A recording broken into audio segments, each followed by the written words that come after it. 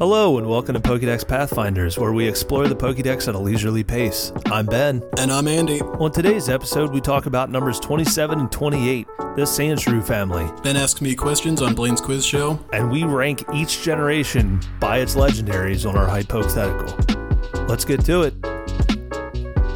Alright, so number 27, Sandshrew. It is ground type, which is our first one. We got another new type. However, things that are not new.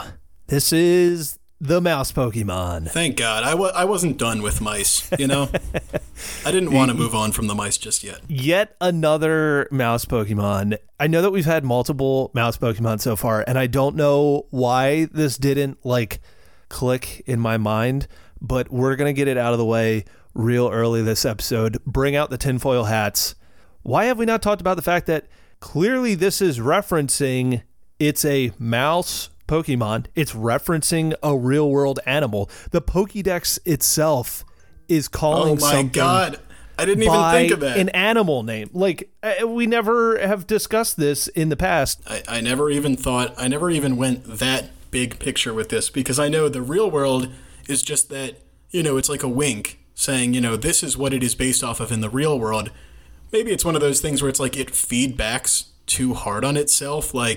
They don't know, but we do know, but they're not supposed to know. They don't want us to know. This is more, it's big tech putting these secret things in the Pokédex. My God. Oh, well, I am going to have a real animal reference later, but I will save it for later. All right, perfect. All right.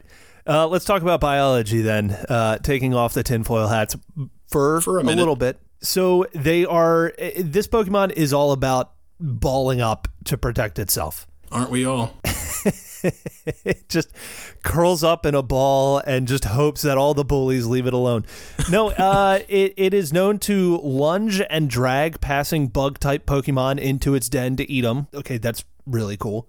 Yeah, I like that. And its entire defense for both Sandshrew and Sandslash is pretty much revolved around the idea of making itself a ball. It's very reminiscent of pangolins and armadillos in that sense. Oh yeah, I'd say Sandshrew is very much the armadillo in this situation, and Sandslash is the pangolin.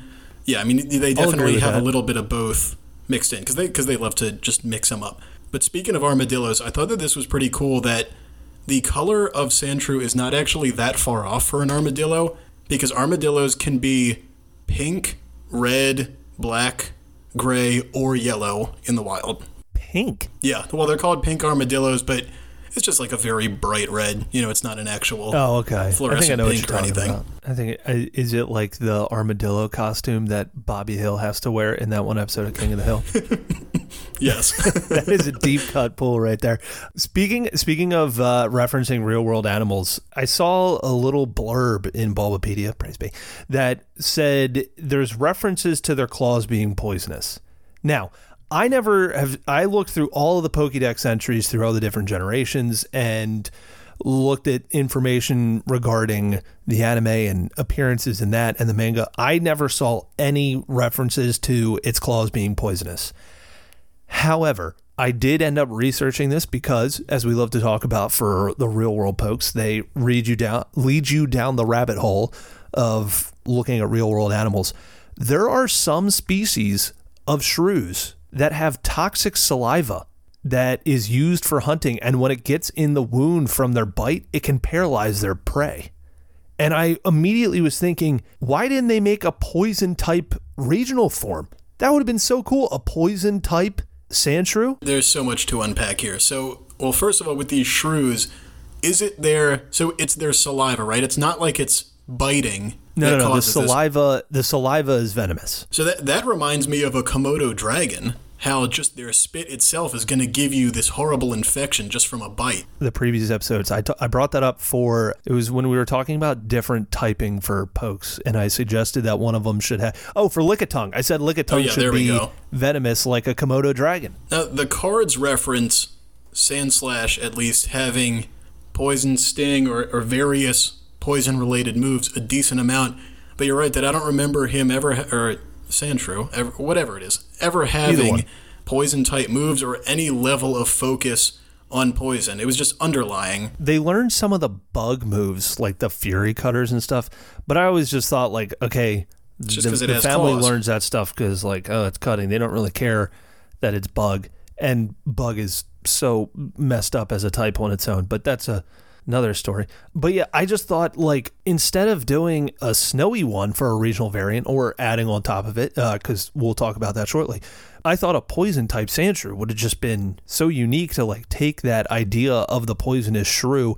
However, I also understand that there's already like 9,000 poison types. Yeah, I mean, I guess it's a multitude of reasons. I do really like what they did with Icy Sandshrew. Well, let's talk about it. Yeah, let's get into this thing. Well, I did not realize that it was ice and steel. I thought that it was pure ice, but I have seen steel type cards of it. That's so funny you mentioned that. I had no idea that it was steel until looking at this. Why is it steel? It says that its shell is so hard that it is likened to steel. Yeah. But that, for me, that's a metaphor.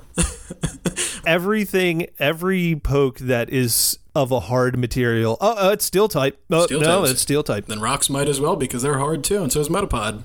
Metapod is steel type. Confirmed. Bug steel, confirmed. Quick note, Alolan Sandshrew and Sandslash, they are the only ice and steel type poke. Only ones with that combo. That doesn't sound right either. That sounds like one of those that's very common, but it's obviously not. It just sounds like something that makes sense. You would think it would, but also it's fake steel anyway, so I think it really should just be ice type. So truly, there are no ice steel types in Pokemon. I think we finally found our typing combination that doesn't exist. I want to make one last note for the biology. It, in addition to curling into a tight ball, it has also been known to throw sand at its attackers. I think I have two comments on this. Number one, my second King of the Hill reference of this episode. I know it. I'm not going to spoil it. All I could think of was Dale Gribble with pocket sand. Pocket sand.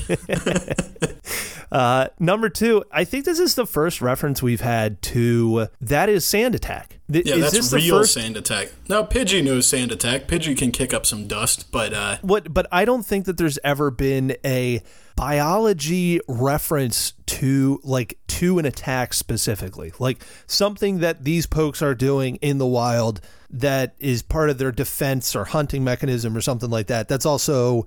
It's a stat move. This also reminds me of chinchillas, and I'm sure other mammals do this. They take little dirt baths. They'll just get into the dirt and just swim around in there. So I wonder if it was also a little bit referencing that. I know that hamsters do the same thing. My wife and I had a hamster for a tragically short amount of time a couple of years ago because we also have cats. And I'm going to leave the story at that. Anyway.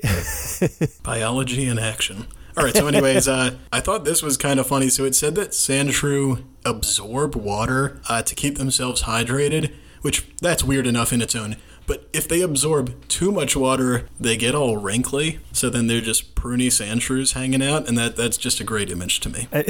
They would just look like, if they balled up, do you think it would just look like a raisin? Yes. And you could probably wring them out at that point. No, the water would fall out. Do you think Sandshrews, like depending on the water they get and the temperature and stuff, and they ball up, do you think they get like shrinkage? It's a problem for any of us. So, anything else you want to talk about specific to biology for Sandshrew? So, well, just these origins of Alolan Sandshrew. Please. So they migrated to snowy mountains because of volcanic activity near deserts in Alola. I just love all these references to Hawaii in general because it is based off of Hawaii, obviously. So the body is made of ice, and it is meant to look like an igloo, which I didn't know that was their intention, but I can definitely see it if you take a good look at Sandshrew. Not only does it look like an igloo, but it is also based off of a curling stone. Oh, I didn't even notice that. It is meant to look partially like a curling stone, and they do push Sandshrew around for sport in Alola. That's horrible.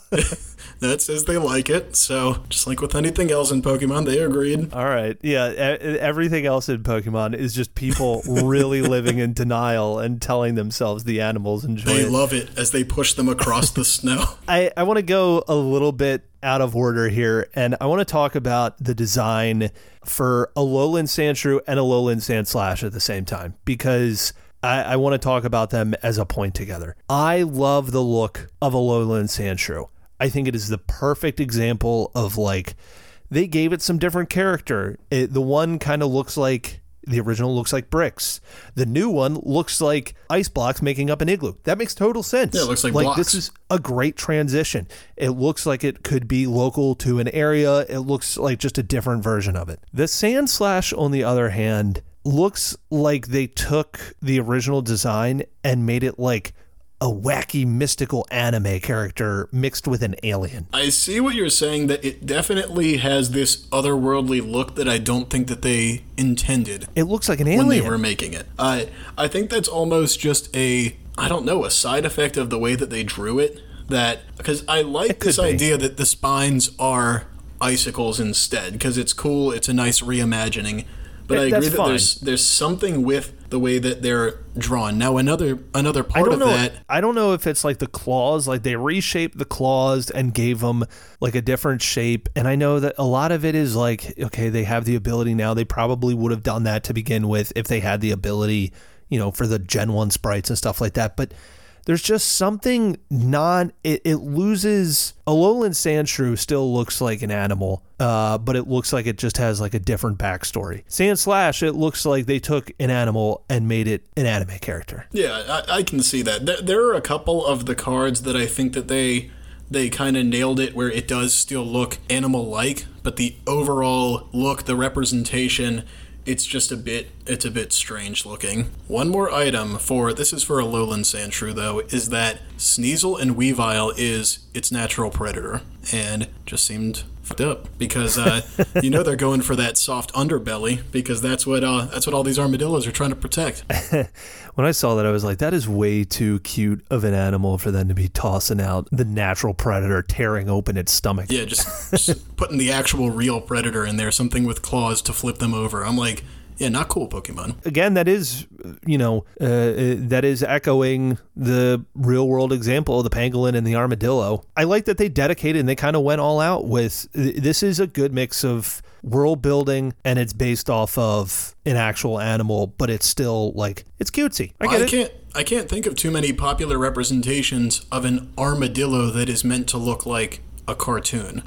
I think this is Pokemon being Pokemon, kind of doing what they do best. I mean, sure, there's like the Sonic franchise, but that is very, very far into the cartoon world, where this is just kind of... It's a hedgehog. No, I'm talking about the franchise as a whole. They like to do the Echidna, Pangolin. Okay. They get close, but I'm talking I thought you were talking to him specific, my bad. No, just like just like a cartoony, but still animalish look. That's kind of what Pokemon is doing best. This is like a classic Pokemon to me. All right, well, I have a couple quick notes about game information for it.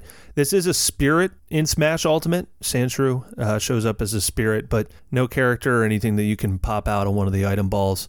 In game, this is a blue exclusive poke. We have I think we've only had one other exclusive in Ekans and Arbok, but this is a blue exclusive poke. I had both red and blue, and I think that this does... So I definitely used it, and I do think that it appears in yellow, doesn't it? I was going to say I'm like 90% sure it's in yellow.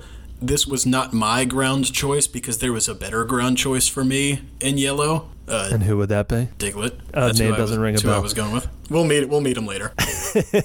I'm excited. He sounds like a great guy. I have a quick note about the breeding, and this is something that I noticed and I want to pay attention to in the future. I looked through the different generations a little bit and looked at all the different pokes that you could breed with a Sandshrew, and one of them that I noticed in Gen 2, if you made it with a Seal or a Dugong, you get the move Safeguard out of it. Kinky. And I immediately shuddered for a second and then thought, okay, this thing is weak to ice, first of all. I'm talking standard Sandshrew here. It's weak to ice. A weird choice to begin with, but there are some other ice types that you can have it get physical with. But just the thought of a pangolin getting it on with a walrus. I'm just gonna leave, or a narwhal, basically. I'm just gonna leave that thought out there for everybody to let that stir around for a little bit. And I'm gonna keep an eye out in the future. This sparked my interest. That is a horrible way of putting it, but I want to see. Now. Yeah, interested is not. How about horrified? Look, the daycare is full of atrocities, and ultimately that's why we leave so fast. Like, and they don't let you in. That's why it's just they don't let you look. I mean, we can't. Don't go anywhere near it. That's why it's not in a city. It's just like in the middle of the woods, and they're like, "Yeah, leave your animals here." This here is neutral ground. I mean, what? But I'm definitely going to keep an eye out in the future for. I want to find like the weirdest pairings that result in like an interesting move or something like that. Oh, there's some bad ones. The one that jumps out to me is old Whale Lord and Skitty. Oh, just a gigantic whale and a little cat. I was going to say, you got a flat Skitty after that. Speaking of Pokemon atrocities, no. I got to talk about the anime, the shining moment for Sandshrew, Path to Pokemon League. All right, do you remember AJ and his unofficial gym? I remember would be the wrong word because how I am. I'll paint the picture. So this is like episode. It's very early on, and this kid kind of looks like a young. Very early on, got it. He looks like a young Charlie Sheen. That's the best way for me to describe him. And he runs a gym where he uses a whip, and he whips his Pokemon into shape. And his number one Pokemon is a Sandshrew that has to wear a harness, and he makes it swim through the water because it's weak to water. I actually know what you're talking about, and it definitely has like an S&M harness on, and he's whipping it, and it's weird. Oh yeah. So first of all, this makes no sense because armadillos are really good swimmers. I understand that. Wait, really? Ground types are weak to water, so it makes sense in the game. But in real life, armadillos are really good swimmers, so it makes no sense. They couldn't do that, though, because that would be a further indication that it would have been a real animal. So, I'm so glad you brought up real animals because we have a reference to it Getting out in the this tinfoil episode. hat, I gotta go. Welcome to the Conspiracy Theory Podcast. So, Tin Hat is on. We get another mention of a real animal. Misty sees AJ, a.k.a. the young Charlie Sheen, whipping his Sandshrew. And he says... Misty says, AJ controls Sandshrew with the crack of his whip, just like a lion tamer. Oh, lions? My God. Why would Misty know what a lion is? Maybe that's another thing that once existed, much like the T-Rex, and now it's part of their lore, is that there was lion tamers. Exactly. There were once lions. And this is apparently only in the American translation. In the Japanese translation, they just say something along the lines of cracks the whip really well. It's nothing great. That only is indicative that there's lion tamers. There may not be lions. Yeah, maybe it's just a colloquialism. Like, we just call them a lion tamer, but we don't know why. Yeah. They're like, that's what they're called. That's just right. What we call them, and we don't know why. We were able to explain that one away. We weren't able to explain Mouse Pokemon away, but we'll get there. That one's too big. I'm willing to just suspend my disbelief in the Pokédex, but people talking about it, I'm like, I don't know, guys. Anything else you want to talk about for Sandshrew before we mention some notable cards? Just these sprites. I feel like the Pokemon Yellow sprite looks like what I think a Sandshrew looks like, but those red and blue sprites look weird. All right, I actually was going to talk at the end. I have a note for like the family as a whole about the sprites, but I am more than happy to discuss them now. I think the Gen 1 sprites for both of these look so animal. They do. Like, they don't look like a Pokemon or a character or anything like that. It just looks like a digital drawing of an animal. That was my issue with red and blue Ekans also, is that it just looked like a snake. It didn't have its weird sock puppet energy yet. It just looked like an animal. You make this Pokemon look like a sock puppet, or so help me God. It looks too much like a real animal, and we have enough of those here. So these don't look like sock puppets. No, they have larger heads. Their eyes are kind of like more animal-y eyes, and it's like beady eyes. They like even are taking an animalistic pose, and the Sandslash looks like it could be fur, the spikes on its back. I don't know. I always thought that they were soft, but again, that's just a kid thinking about it. Like, I always thought that I could run my hands down the back of a Sandslash. Oh, you'd get spiked, but something about the way that they drew them makes them look, I don't know, almost like pine cones, like you could kind of just run your hands down them. Are you just petting pine cones in the woods? I'd like to, yeah. Well, let's talk about some notable cards. The first one I have to bring up because I feel like it got the short end of the stick, and that is Delta Species, which is still fighting type. Cool change, dude. Well, see, now It's rock type.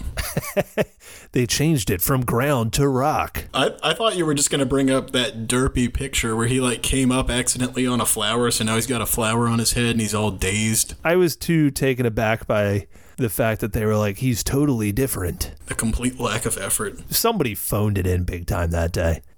Why is rock and ground the two different types? They're the same thing. Are there non-ground rocks? Like, come on. Whoa, we got to get into geology now. That'd be...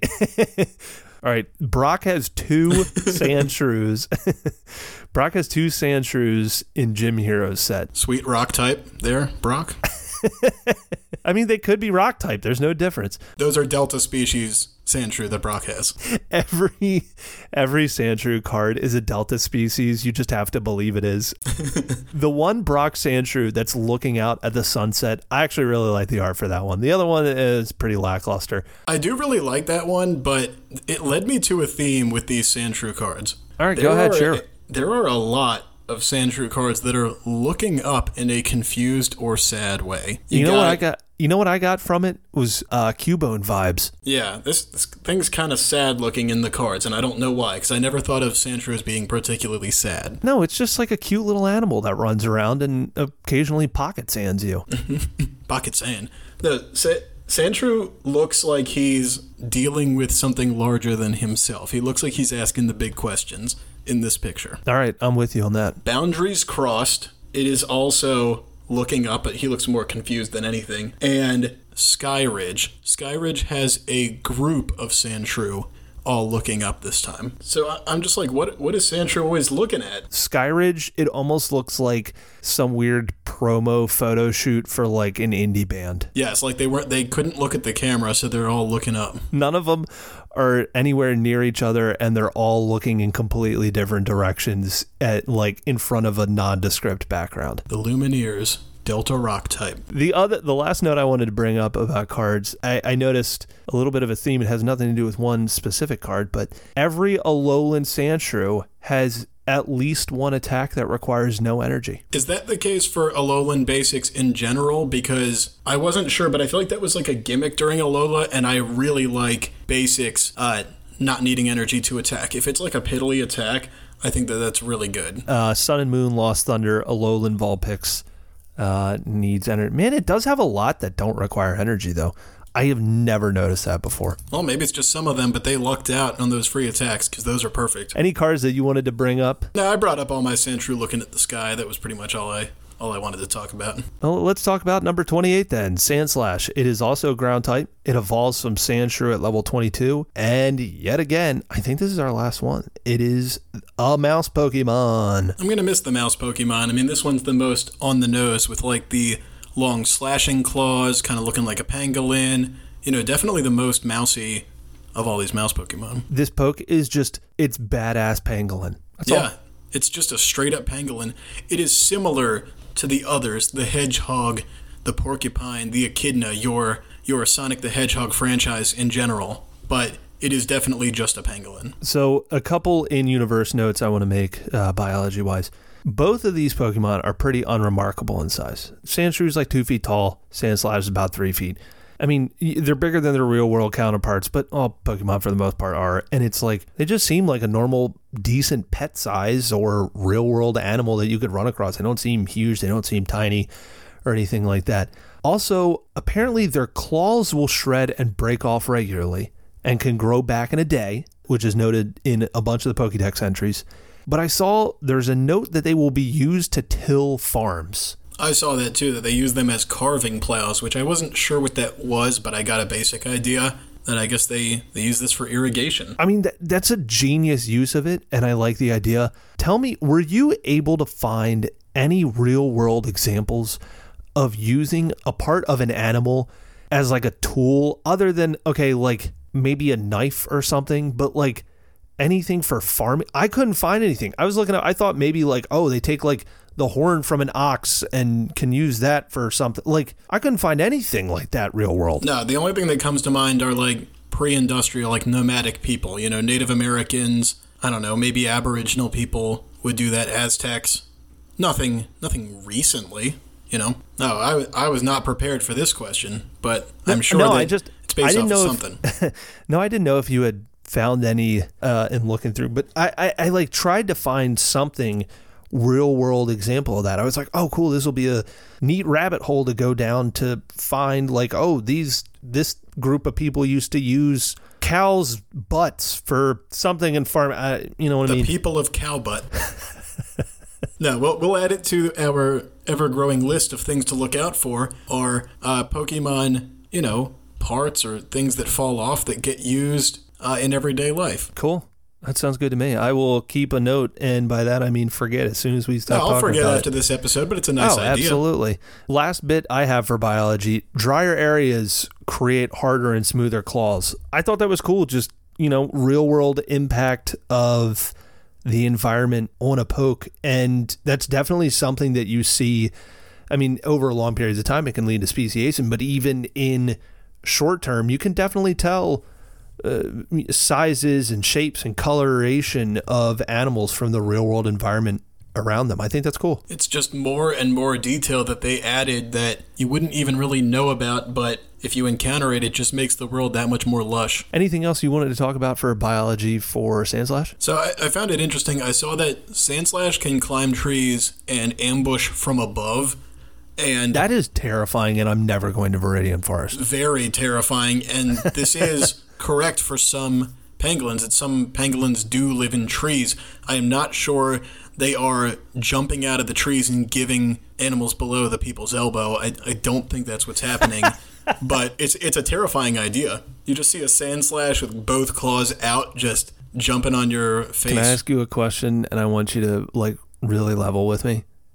How much time did you spend researching pangolins? Pangolins themselves?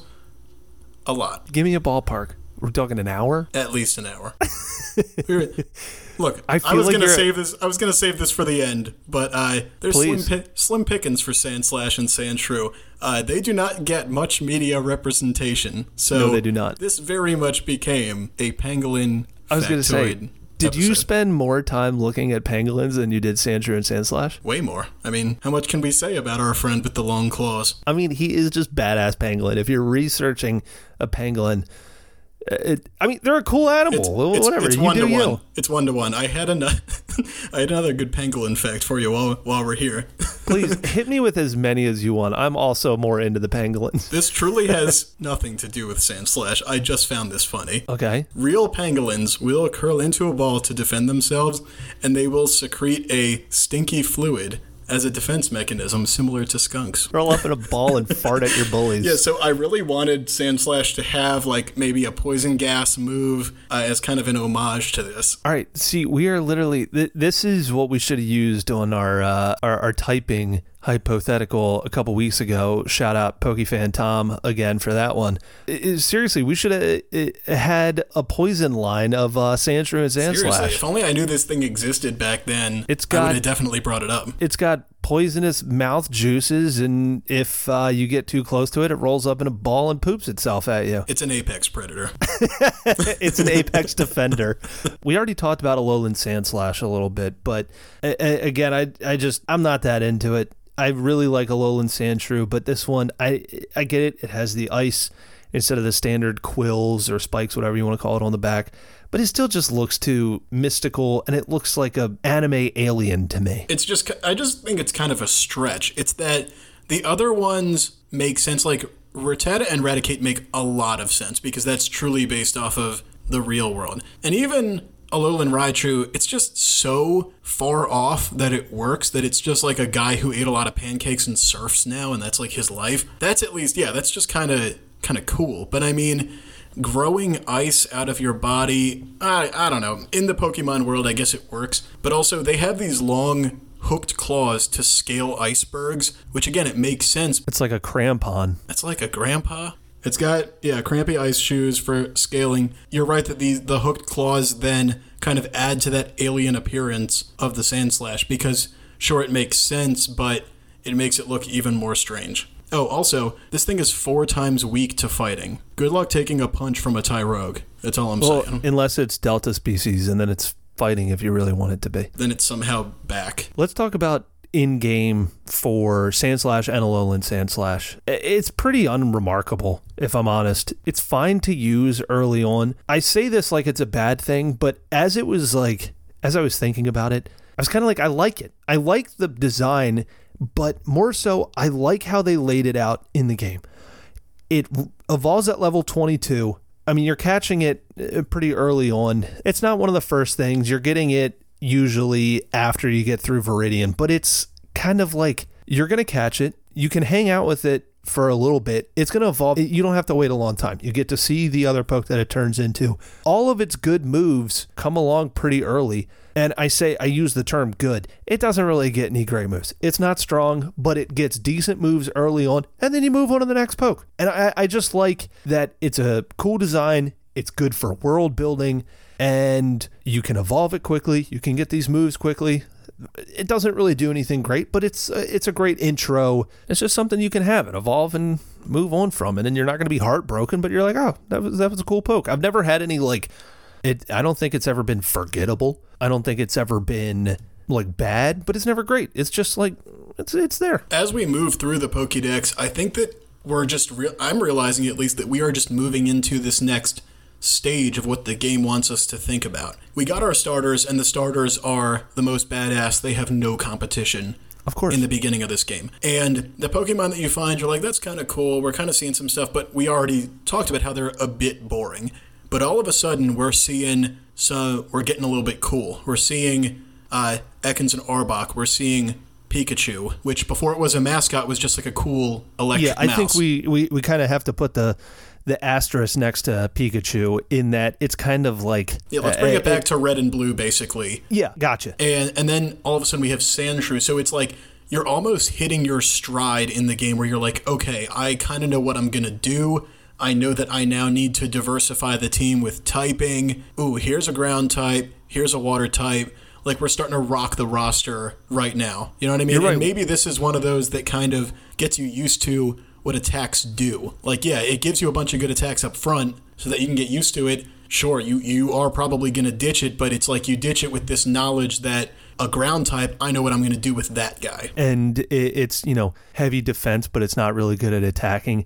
And a lot of its attacks are pretty weak. And you're absolutely right. It also has some interesting mechanics. It has multiple attacks that are fury swipes and stuff where it's a multi-step attack. It's not the simple one-off stuff like Ember that you get with your starter or Bubble, where it's boom and it's done.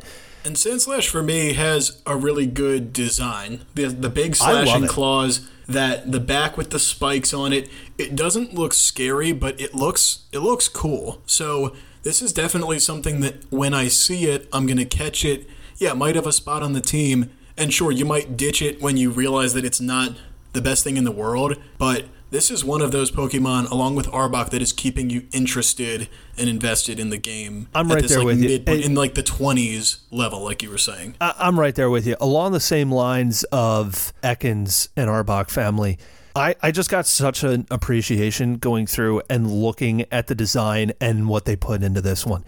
It looks so animalistic, but it looks like it belongs in this character world. And I like the Alolan forms. I'm not huge on Alolan Sandslash, and I get that that's, down the road and people are established in the franchise and stuff like that. But especially standard Sandshrew and Sandslash, I found such an appreciation for the design. These have never been forgotten ones for me, like I said, but... They're not forgotten. They are underrepresented. I will agree with that. These things get no love. But I don't think they need more attention. I think this is one of the few pokes that's like, they're there, you don't forget it, they're a part of it, but it's not transcending this normal poke level for me. They're a part of the world. Yeah, these are one of your medium level pokes, which I think is truly where we are right now. I could see somebody having a soft spot for this Pokemon, for saying this is one of my favorites, so it's on my team. I would understand that. We're now in that level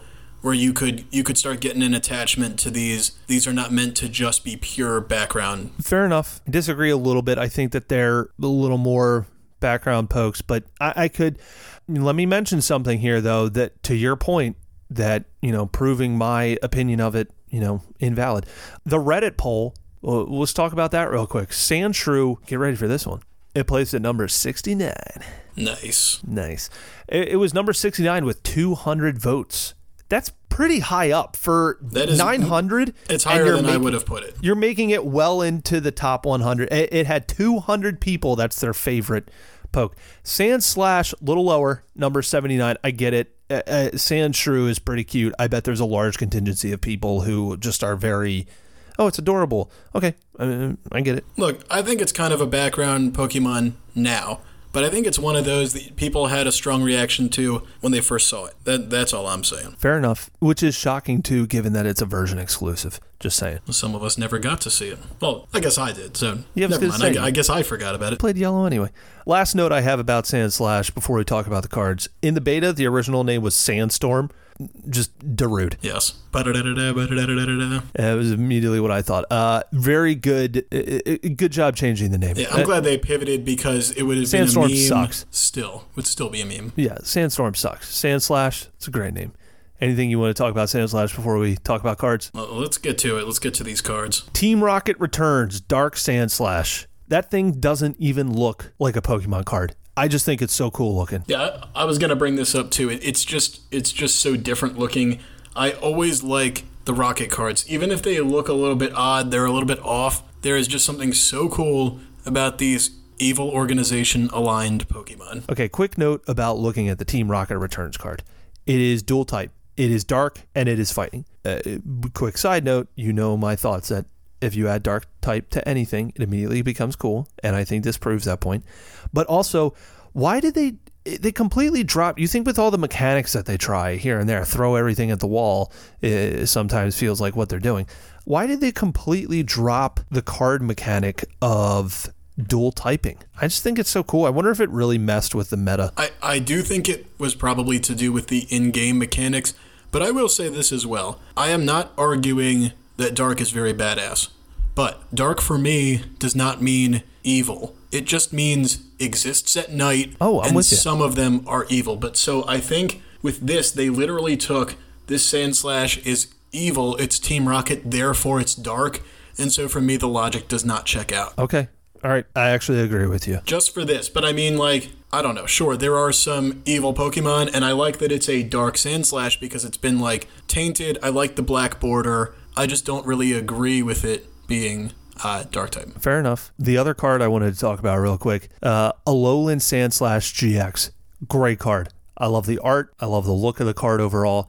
It had an awesome defense mechanic. It was a pretty solid card to use in-game. I thought it was a great card. I like everything about it. Any cards that you wanted to bring up? Yeah, so, well, Team Rocket one, I'm glad you brought that up because I had to bring that up. But I want you to take a look at Brock Sandslash. Why is Brock Sandslash just kind of hiding in a wheat field?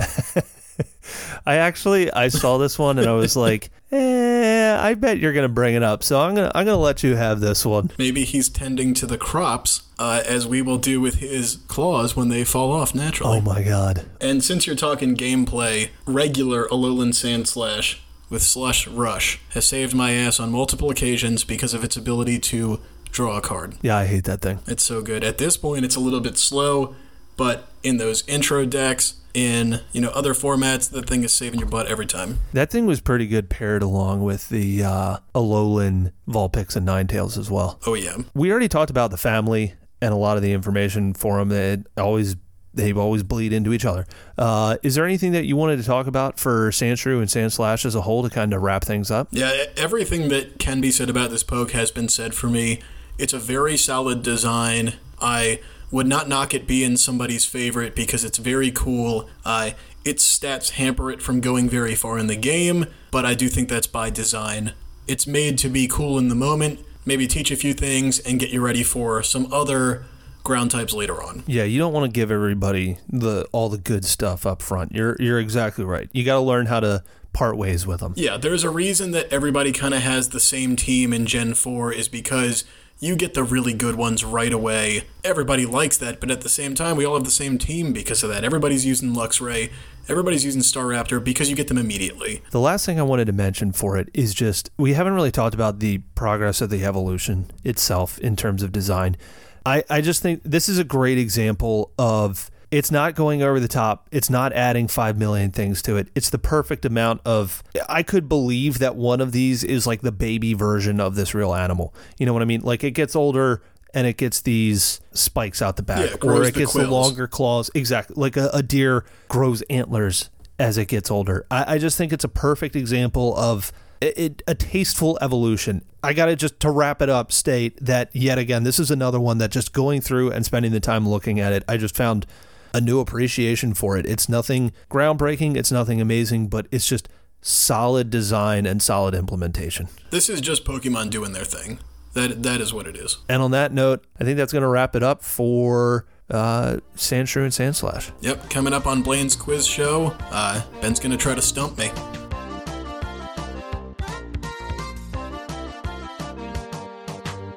Welcome to Blaine's Quiz Show, where we try to stump each other with obscure Poke facts. This time it's Ben's turn, so what do you have for me? So this episode, I'm going to keep it a little bit shorter because we have a longer hypothetical. So we're going to do a quick round here. I have 5 cards in front of me. They are all from Chilling Reign.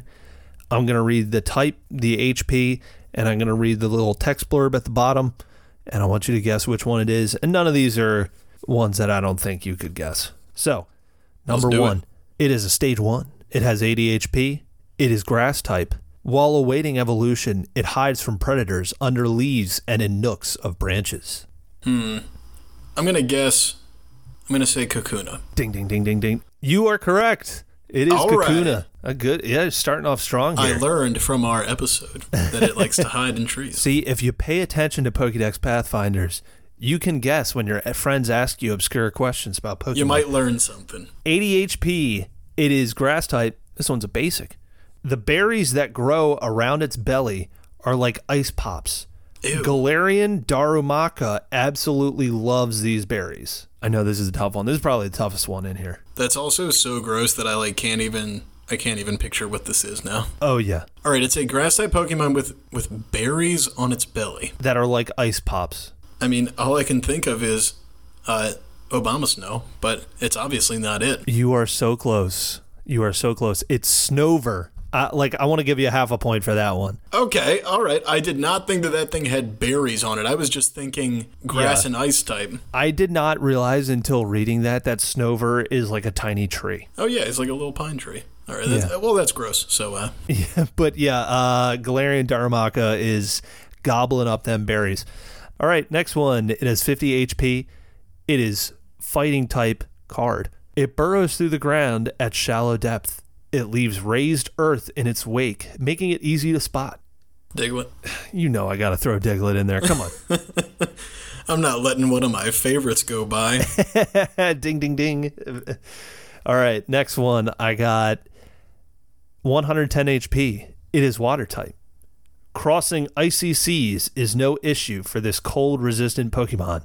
Its smooth skin is a little cool to the touch. I think I know this one, too. Is this Lapras? You got it. You're on fire today. There we go. You are 3 for 4 so far, and I am excited for this one. It is fighting type, 70 HP. Its arms tear off easily, but it isn't alarmed when it happens. It knows they'll grow back. It's about as smart as a 3-year-old. All right, yikes to all of this. Oh, yeah. All right, hold on. It's a fighting type that can get its arms ripped off? Its arms tear off easily, but it isn't alarmed when that happens. It knows they'll grow back. It's about as smart as a 3-year-old. Is it Clobbopus? Dude, you're killing it today. Hell yeah. It is the old Clobbopus. All right, full disclosure, it actually says its tentacles tear off easily, but I changed it to arms because that would have given it away. I figure that would have made it too easy. That would have given it away. I thought a good one to end on, the old Clobbopus. Oh, look at that. All right, coming up next, we have the Hypothetical, and we're going to do a ranking of the best legendary Pokemon, so stick around.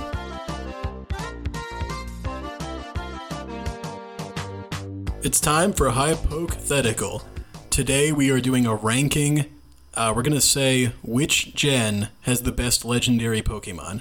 We're going to start off, we're going to go from worst to best and ranking all 8 gens by their legendaries as a whole. How we feel about, mostly design, a little bit of lore, stuff like that. Kind of the strength of the legendary core, I guess, of the legendaries in general. Why don't we mix it up a little bit this week. I'm always first. Why don't you share? Let's start with your worst. Just fire through your list. Give me and tell me why. Yeah, let's do it. Now, if you have one that's the same, you can go ahead and chime in, because something tells me these are going to be completely different from each other. Oh, they definitely are. And there's going to be a lot of people pissed off listening to this. So this is the thing, is this is so heavily biased, but I will explain my reasoning for each one. All right, I'm excited. Hit me. Coming in at number 8, weakest of the gens for me is Gen 5. All right, well, starting off the bat... Do you agree?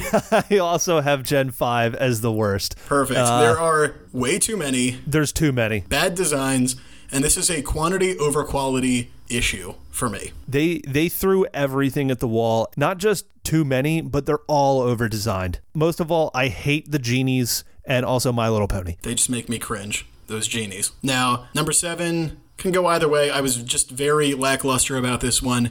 7 for me is Gen 6.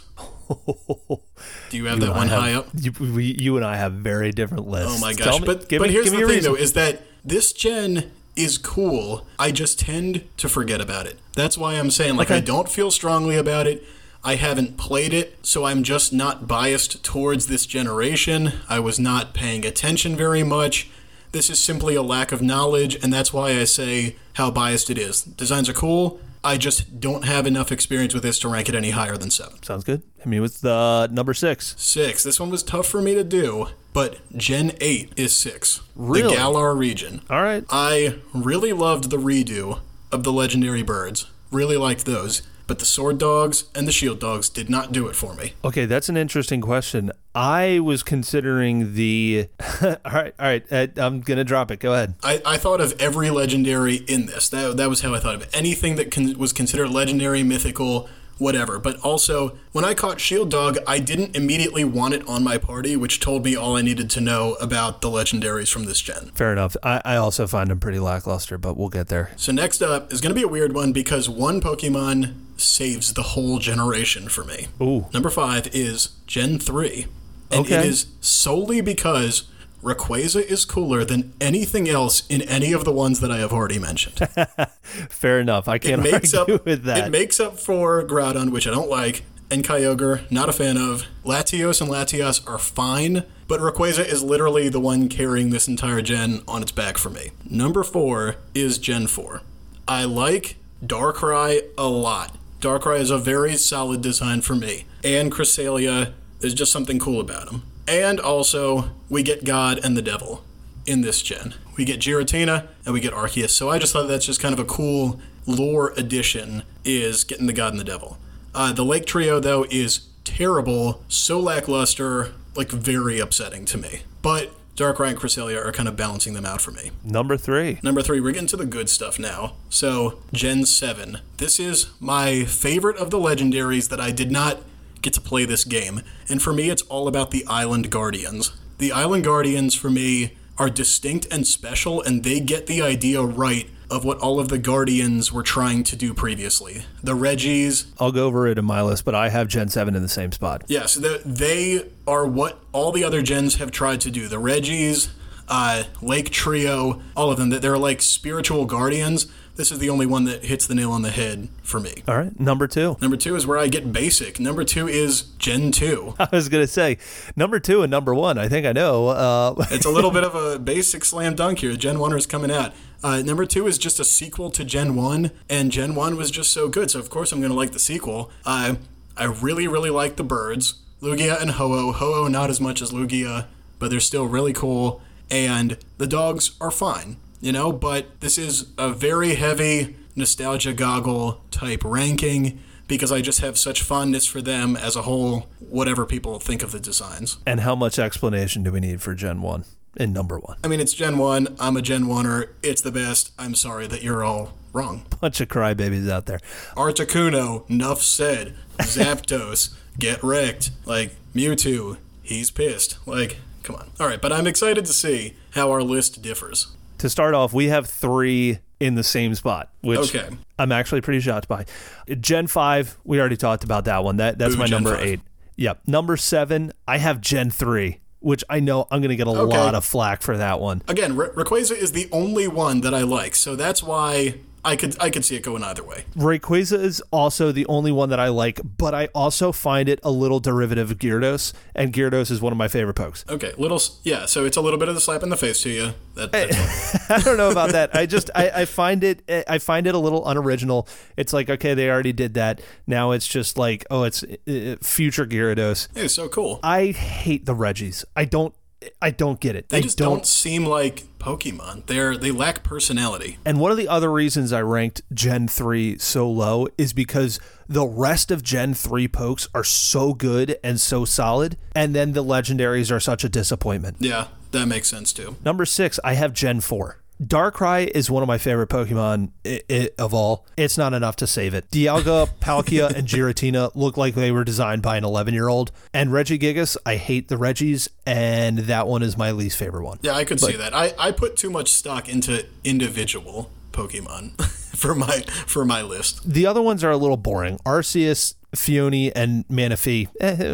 Oh, I forgot about Phione and Manaphy. Yeah, that's right. They're very forgettable. But that Darkrai, though. Darkrai is one of my favorites. Number 5, I have Gen 8. I think they kind of have the same... We just have that switched. Yeah, switched between 5 and 6. I think they kind of had the same problem as Gen 5. There's just too many. The dogs and Eternatus... Eternatus is... all three of them are a little over-designed. The horses, we got Big Brain. I like Urshifu, Darude, and Calyrex. They're fine. It's just there's so many, and I think part of that's a result of the DLC. Here's something interesting in our list. I actually was kind of giving bonus points to the legendary bird redesign in Gen 1. I that sounds backwards now that I say it out loud, but so Gen 1 was so good to you that Gen 8 gave it points. Basically, I liked the redesign of the birds, but I'm counting those birds as part of Gen 1, and I just think that they're so cool that even a redesign was like a shoo-in for them. Yeah, see, those I like so much, but you're right that they are not enough to save the gen for me somehow. And maybe it is because there's so many of them. Number 4, I have Gen 2. I love both the birds. They're both great. The dogs are unique, but they're borderline too much. But overall, they kept it short and sweet, so pretty middle of the list. You know what I mean? Yeah. Number 3, I completely agree with you. Gen 7. I couldn't have said it better myself. I know that there's a lot, and I feel a little hypocritical for being like, all right, I don't like Gen 5 because there's too many. And then I'm like, oh, 300 Ultra Beasts, yeah, bring it on. But they all feel unique, and they feel like interesting designs, and I love the Tapus. You put it all perfectly. You can have a lot if they're good.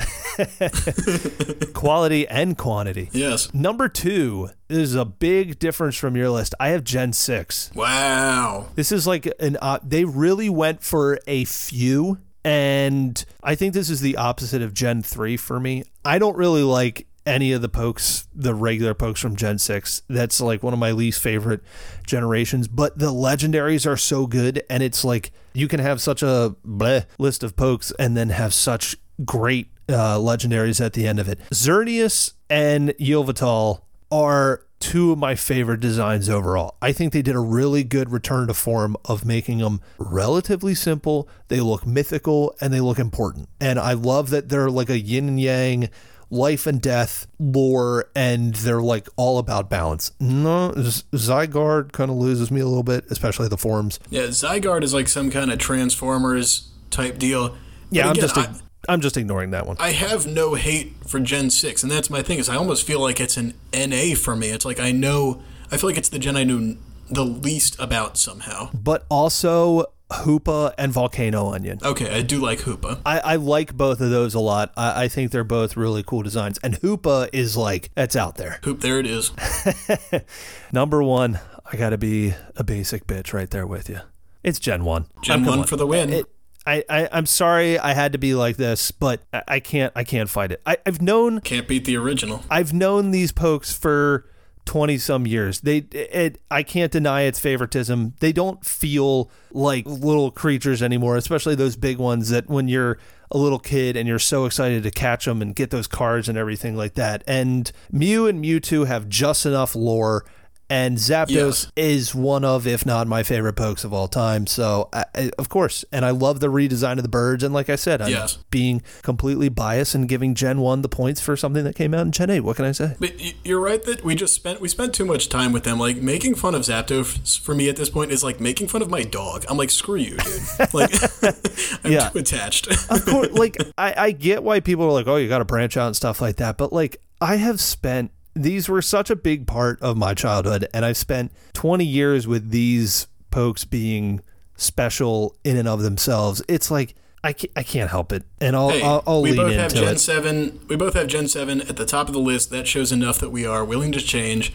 and I didn't even play that gen. I just think it's cool in the cards. Yeah, they had great cards. All the Tapus were awesome. They had really cool mechanics, and I really like the designs of Gen 7 in general. I was really torn between, for the number 2 spot, I could put Gen 7 and Gen 6 interchangeably.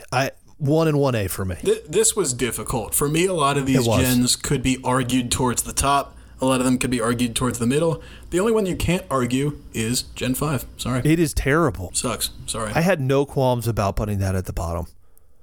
That's going to wrap it up for episode 11, where we talk about number 27 Sandshrew and number 28 Sandslash. Like every other episode, we just want to remind you, please write us a review, share us with your friends, or leave us a comment or a like on Instagram. We'd love to hear any feedback from you guys, or also any suggestions for a hypothetical. Yeah, feel free to reach out. Let us know what you think of the show. Give us a like, and just keep listening. And next episode, we look forward to, we're going to be back into some stage 2s. Can't wait. I'm Ben. And I'm Andy. And we'll catch you on the next one. See ya.